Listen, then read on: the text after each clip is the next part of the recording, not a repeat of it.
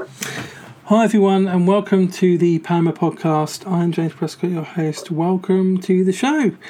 Hope you're all keeping safe and well. And I'm delighted to welcome a new guest to the show today. He's an author, blogger, does a lot of writing, and talking a lot about mental health, talking a lot about a lot of other things. Tim Fall, welcome to the show. Thank you very much. I appreciate you taking the time to talk to me. Yeah, it's great to have you on the show. I've been wanting to have you on the show for a while. It's really great to have you here. Yeah. So yeah, you do it. So just tell us a bit about kind of what you do, and then we'll get into your story. I'll give the brief synopsis that I sometimes use for bios at places where I'm either teaching or speaking, and I'll put in there something along the lines of Tim Fall is a California native who went to 3 different colleges, changed his major 4 times, and took 6 years to get a bachelor's degree in a subject that he's never been called on to use professionally. And I think that's a good summary of my life. I don't know that I've had plans that I have followed through a thread on, but still life seems to have worked out well. I have a wonderful family and live in Northern California. I was born in San Francisco, and I am a California native.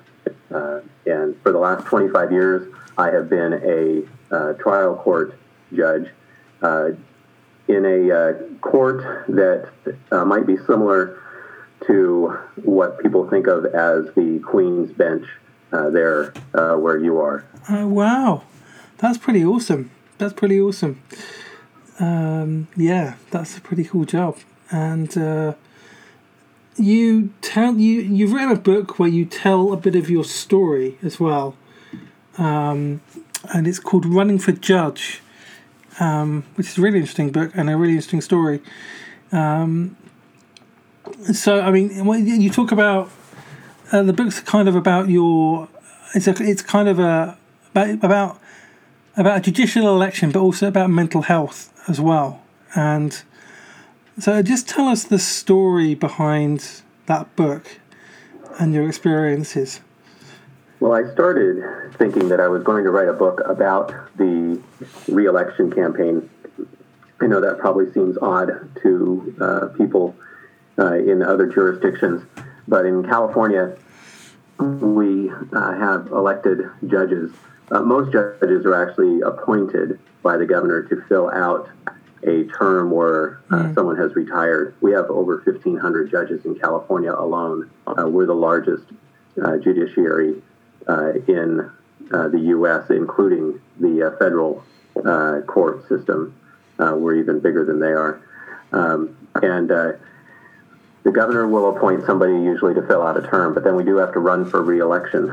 And you can go for your entire career without facing a challenger because challenges are pretty rare, but they do happen. And so I went through 2 re-election cycles without facing a challenger, and then I finally did after I'd been on the bench for 13 years. We have 6-year terms, and so we go through that process of re-election usually without anything really happening, and then it finally did for me. And I thought I was going to write a re-election memoir, but the more I thought about it, the more I realized I needed to write the memoir of what it was like to go through the re-election, which turned it into a mental health memoir draped over a judicial re-election. So, yeah, I mean, that's a fascinating story in itself. Yeah, and it is interesting how the judicial system is different. Although we don't generally elect our judges at all. They tend to be appointed. Yeah, it's a very different system. But yeah, I mean, the stress of never having actually had to fight an election and then having to do that. That must have been a very stressful experience. Yeah, it threw me for a loop. Emotionally, stress-wise, and what stress does to your body, what it can do to your brain chemistry. And I went through all of that, and as I mentioned in the book, it took a toll on me, both physically and mentally, to where I got extremely sick, physically, and my mental health as well. And I had to be smart enough to seek medical care for all of the stuff that was going on with me through that campaign season. And we have long campaign seasons in California. We don't do quick turnarounds. So someone can announce that they're running for even something like a local state judgeship like mine. And that announcement can come 6 or 7 months before the election itself will occur. Yeah, that's right. And wow, I mean, physical manifestations of that stress and anxiety, that's really challenging. I mean, the job must be stressful in itself without the kind of stress of the re-election and all the anxiety that brought. So that must have taken a big toll. Well, and that's one of the things that my physician was talking to me about at the very beginning. And he was saying that my stress from the job was constant. And I was telling him, well, I don't feel any stress from the job. And he said, no, of course not, because you're used to it by now. You think this is normal, but you're carrying stress. And now you're going through this, and it just sends you over the edge. Yeah, that's right. That's right. It's so true. We get used to carrying certain levels of anxiety and stress. I've noticed this in myself as well, because whenever I get a massage, my shoulders are really, really tense. And I'm like, well, I don't feel tense. I don't feel anxious. My body's fine. But actually, it's just that my body has got used to being tense and on edge all the time. Right. Like learned behaviours because of trauma in the past that made me a bit more on edge and more anxious. So I had to start unlearning that. In my body, not just in my mind, and I still haven't completely, and it's interesting what we get used to without realizing it. Yeah, we're like the frog in the kettle. We don't know that the water's getting hotter yet. That's right. Yeah, absolutely. Yeah, and then obviously at some point our body just stops and tells us, no, enough is enough. Like, you've got to do something about this. Something is not right. Yep. So what did you do to what steps did you take to process what was going on with you when you had these symptoms? First, I just kind of shut down and didn't know what was going on. And then I got physically sick, pneumonia, and was off work.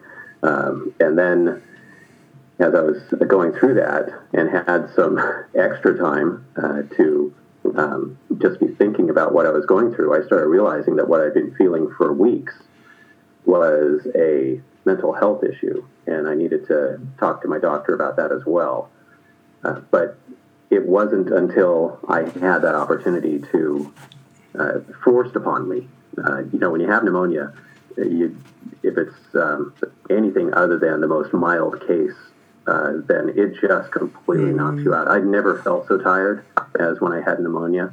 It just saps your body of strength. Yeah. So that also gave me time to think, and I thought, this isn't normal. You need to talk to your doctor about what's going on. Yeah, and what did they say? I mean, what did they recommend? What kind of treatments did you? I mean, not just in terms of the pneumonia, but in terms of your mental health. What did they say, and what did you have to do? Well, there was anti-anxiety medication. There were recommendations about behaviors. One thing to do is to stay with routine as much as possible, he said, and not. And then that's the problem. I'm in a campaign, and I've never done one of these before, so I don't know what the routine of a campaign is. And so when I was doing election activities, I had to make sure that they were not something that was going to interfere with the routine that I needed to also have in my life, exercise and work, family, eating, those types of things that I needed to maintain the routine on. A lack of routine will exacerbate the stress, and the stress is what leads to the chemical imbalances in the brain. Your serotonin does not flow the way it's supposed to, and if people want to look that up, they can. But it's just a matter of if you have more routine, you have less interference with how your body is working.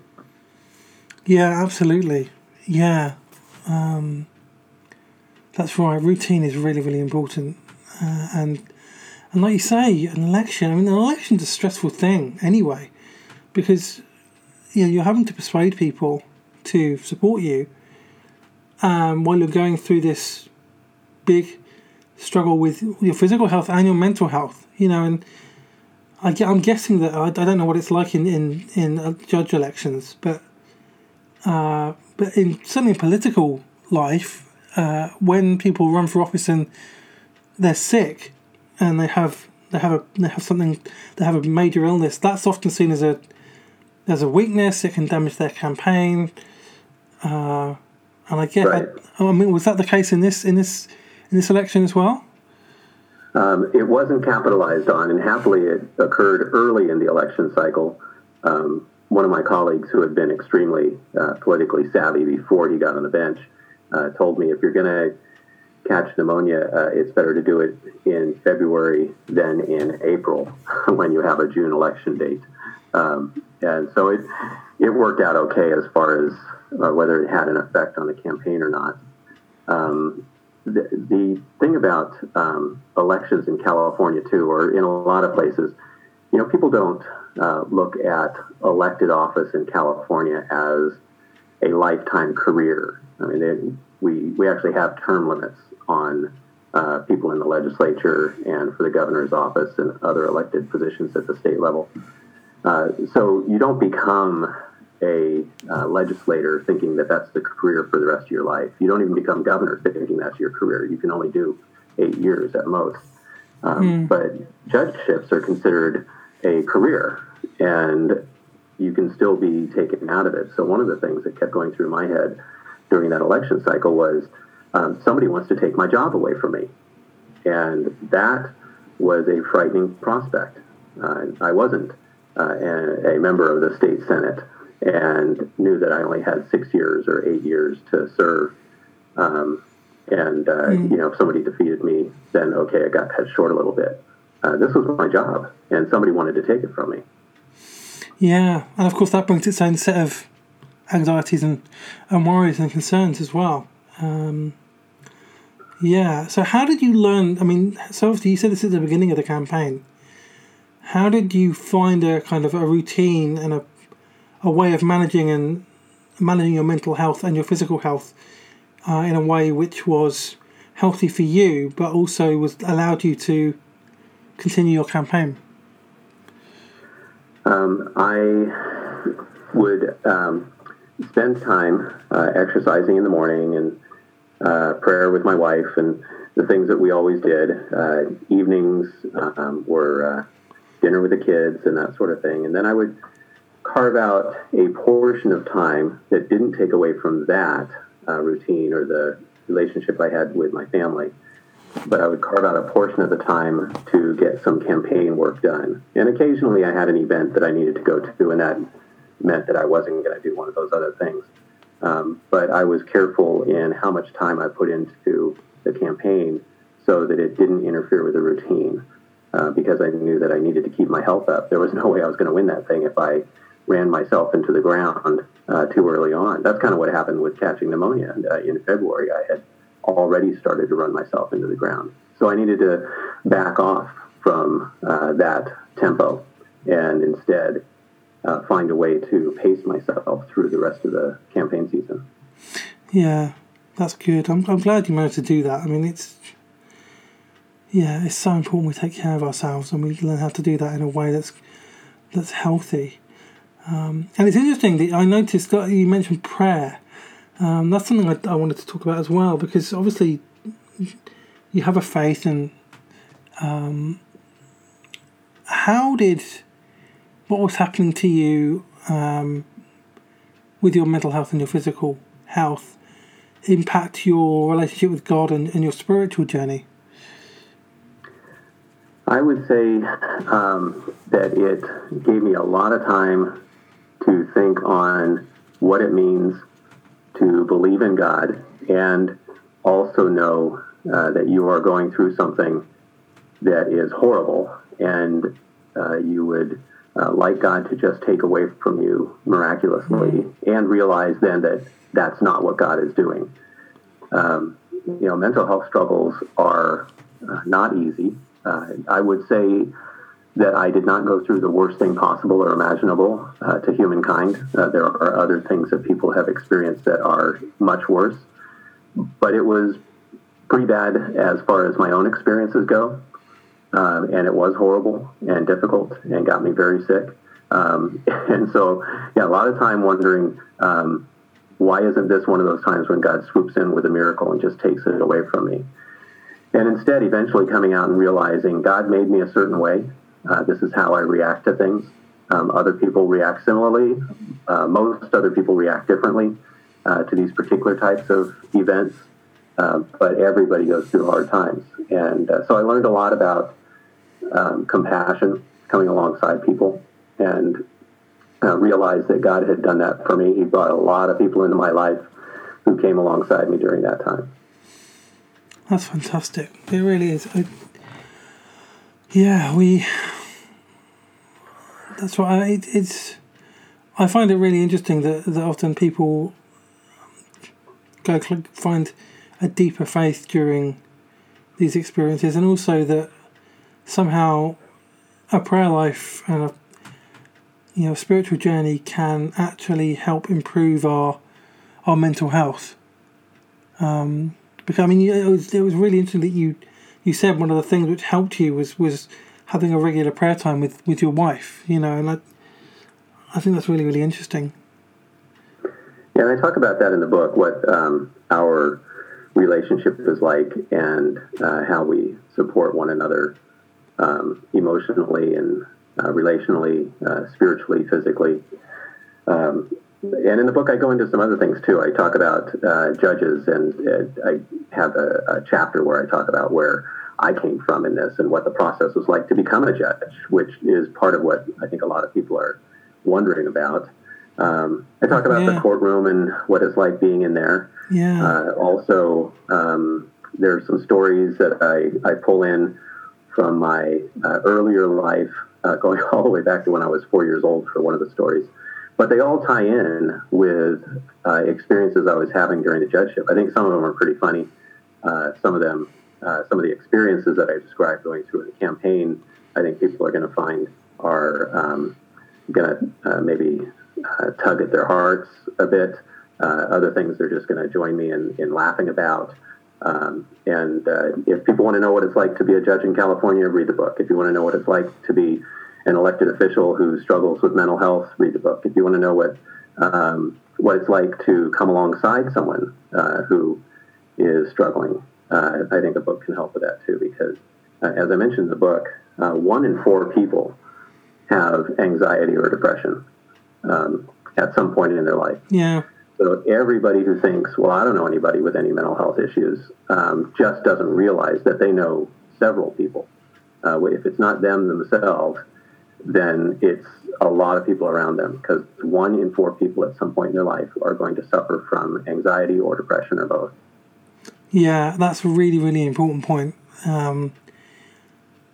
So many people struggle with this, and sometimes we're not aware of just how many people it is. And it's easy to say our mental health is something that's out there that happens to other people, when it can happen to us, and it can happen to people that we know and people close to us, and probably has some form of, like you say, some form of anxiety or depression. 1 in 4 people. That's a big statistic. It's so it's really important that we're aware of that. I mean, what are the biggest lessons that you learned about mental health, about anxiety, through this whole journey? One of the things is that it can happen to anybody. You might think, my group of friends or my family, we're all put together, so we're not going to have any of that happen to any of us. And I would bet that a lot of people who knew me from church or from work or family, before this happened, they would have said the same about me. And it can happen to anyone. And it's not the stigma that attaches to mental health. We need to get rid of it. It's a health issue. As I write in the book, a heart attack is all in your chest, and mental health is all in your head. And go see a doctor either way, because that's what you need. It's that's all right. A health issue. And you don't hear of elected officials who will say, by the way, I have a diagnosed mental health issue, anxiety or depression or something like that. So I thought it was important to be one who did say that, so that people will start to see that this is not something to have a stigma about, but just something to go see treatment about. I mean, if you're going to see treatment about skin cancer or about an ingrown toenail or about, getting your appendix taken out because it burst in the middle of the night. I mean, if these are things that you go see a doctor for, then when your brain chemistry messes up, go see a doctor for that too. Absolutely. That's absolutely right. And I love, that's one of my favorite quotes that I read when I was looking at the book. It was, that, if you've got about the heart and about the brain and if mental illness is all in your head and a heart attack is all in your chest, you go and see a doctor either way. It's really, that's really powerful. It's we need to get professional treatment. I've said this on the podcast many times that when you've got mental illness, when you've got anxiety, when you've got anything like that, go to a doctor, go to a professional and get professional support. And there's no shame in doing that at all. It's the right thing to do because you need that support. We need that support. And I think as well, there's with being a white man as well, or especially a white man, but men generally, there's also a bit of a stigma about mental health there as well, and that we're sometimes afraid to admit that we have mental illness or anxiety. And I've experienced that with other people. Is that your experience as well? Well, yes. I don't know about in the UK nowadays, but in the US there are large portions of the church, and we have so many different denominations here, so it varies from one to another, but there's such a large portion that just insists that the man is the strong person in the family, no weakness, take care of everybody else, but suck it up and get yourself strong so that everybody knows that they can always rely upon you, which has absolutely nothing to do with actually living out your faith, because there's nothing in Scripture that says that if you need help, you shouldn't be seeking it. And I go into detail in the book about how my wife was the strong one for me so much. And there are examples I give throughout the book of what she did for me through the campaign. And just give us one example of that, like one of these things that your wife did that was really helpful. It's one of the most revealing events, and I'd like people, if they're going to read the book, to experience it. But it is like the first time I completely broke down, and she just completely wrapped me up, both physically and spiritually, at that point.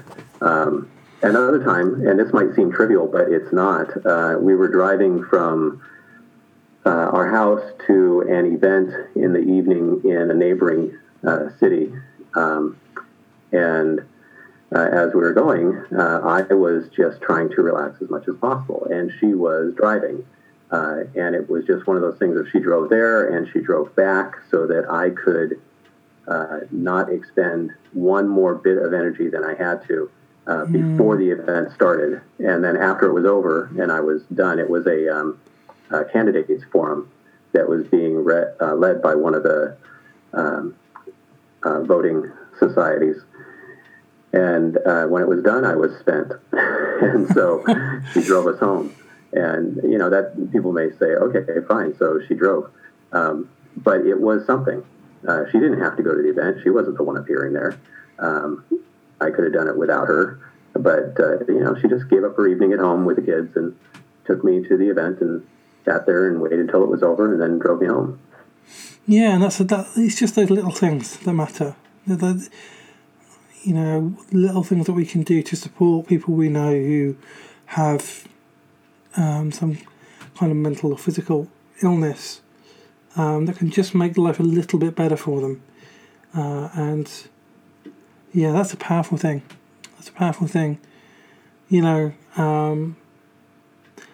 And it's important, I think, as well, like for people around men to encourage them to be honest about their mental health as well, because sometimes it's difficult for men to admit it, Right. And so the people around them, I guess, need to be a bit more aware of how, like, it's okay to talk about this if you need to talk about this.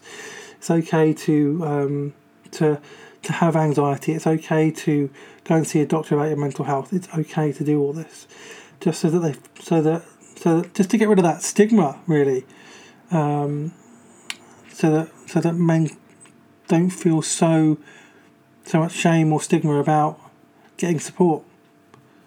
Now,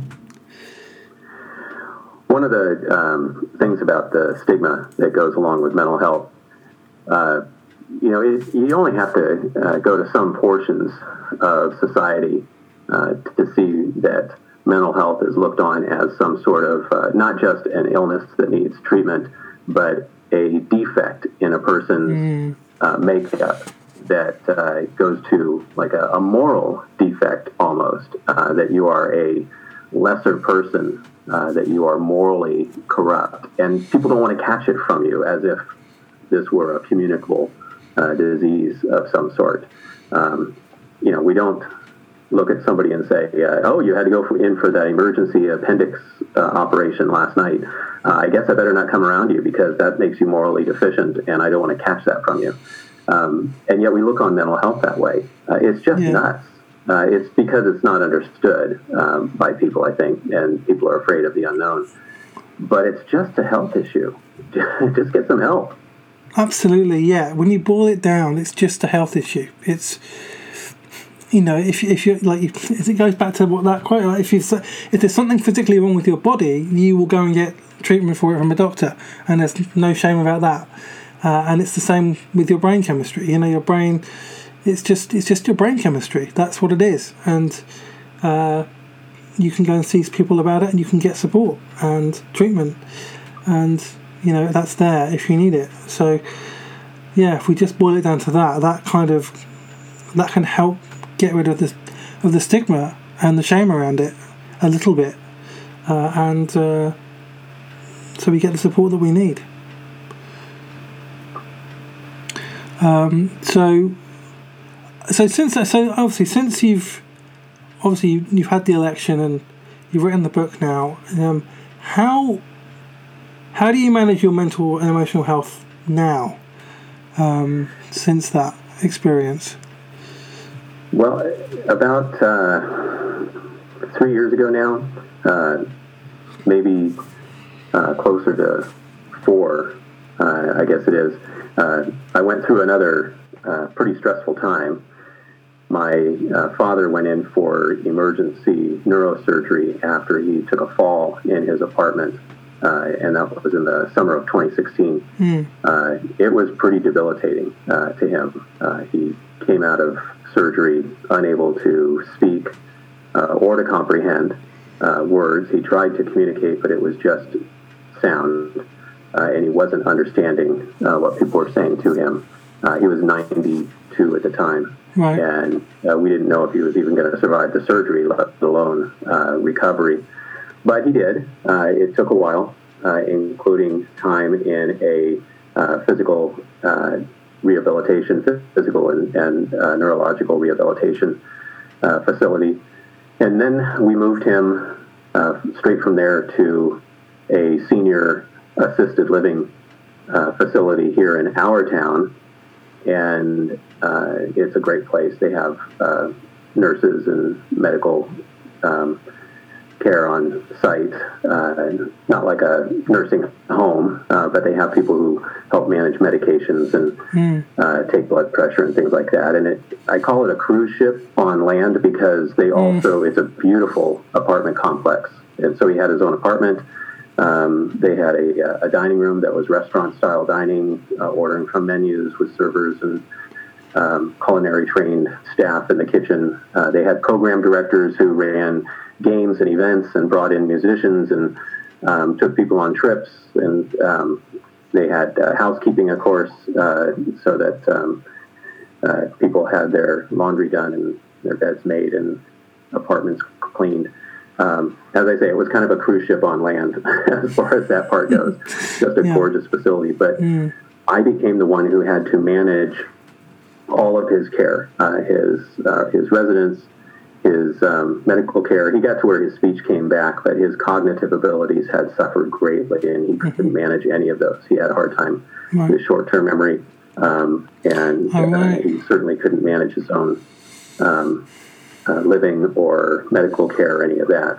So I handled that for almost 3 years, and toward the end of that, the stress got so bad that I went back. Well, at the very beginning, I went back to the doctor, and I said, this is what's going on. And they put me on some meds again. Then things evened out, but toward the end, shortly before he passed away, for the last couple of months, I went back on medication, and I've been on it ever since, because now we're in this pandemic, and it's stressful with that, and I'm still dealing with stress issues that I think piped up during his illness, his injury, and now just continue. So once we get past the pandemic, maybe things will ease up. But there's a lot of stress at work right now for trying to deal with the needs of the public health emergency we're in right now. Yeah. Oh, I'm sorry that you've been through all that recently. I mean, it's just an example that we're often living with this stuff. That it's not just something that kind of comes and goes away. Sometimes that that it will come back, or that we will have to, that there are things that will happen in our lives that will cause us stress and anxiety, and we have to acknowledge that, and especially right now because it's a stressful time for everybody, and a lot of people are carrying a lot of grief and anxiety, and it's important to acknowledge that and to name that, as I said before. And one thing about the timing of it, I mean, from my campaign back in 2008, I went 8 years without even a hint that I would need to go back on medication. I thought that I was done for the rest of my life. And then something extremely stressful comes along and just sends you back into it. And happily, I recognized it early on, so I did not spiral down into the depths that I describe in the book. It's being managed, and that is a good thing for people to know, that you can get into a mental health management through good care from your doctor, good medication, that means that you're completely able to function while you're still dealing with stress. And what would be what's the biggest lesson that you've learned through your whole journey that you want to pass on to people? Well, this is another thing that my wife mentioned to me a couple of times during the campaign and afterwards in the aftermath of it. And that is that I learned how to understand the difficulties that others were going through, to recognize them and understand them and find a way to accommodate those things that people are going through. And I talk about how that happens in the book. It's not a matter of giving someone a break that they're not deserving of. It does mean seeing that there are things that can be done to make sure that everyone is still able to participate, like in a court proceeding, even if they are going through an extremely stressful time, stress that leads them into some sort of depressive or anxiety-ridden event or moment while they're trying to get their court stuff done. Well, thank you for sharing your story. I think it's really important that we share these kind of stories, because people need solidarity and they need encouragement. I think, like we were talking about earlier, when people who are struggling with mental illness or anxiety, who maybe find it difficult to acknowledge it, it's good to hear stories like this to give them that encouragement that it's okay to talk about it, and to kind of break down the stigma. And it's a really powerful story. So I'm really grateful that you've come and shared that with us. Well, thank you for giving us the time to talk through this. I think it's important for people. I also wanted to let your listeners know that for the book, the publisher lists it at 20% below the retail price. But if your listeners, and I think this probably only works for those who are in the States because of the shipping costs that are attendant to it. But for those who are in the States anyway, if you go to the publisher website and order it from there, there's a code you can use for a 40% off list price. Oh, wow. And the code is Judge40. The 40 stands for 40%, I think. So it's JUDGE40, and all together. And so that'll get you 40% off of the paperback.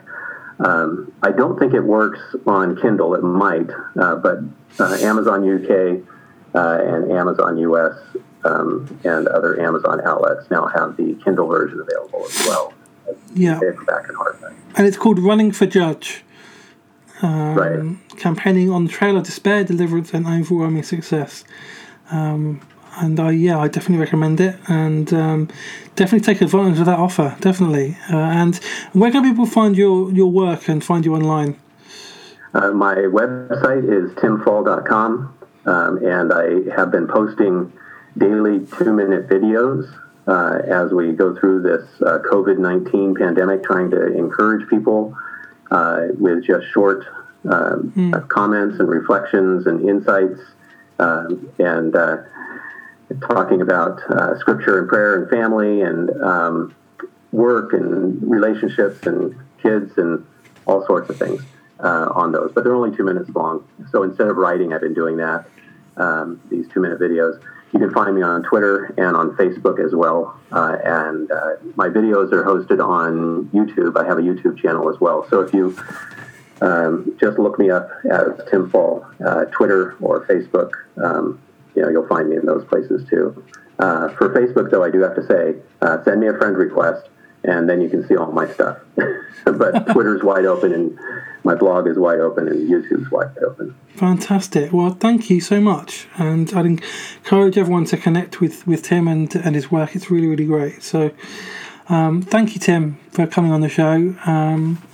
And thank you, everyone, for listening. I hope this has been really helpful and encouraging for you.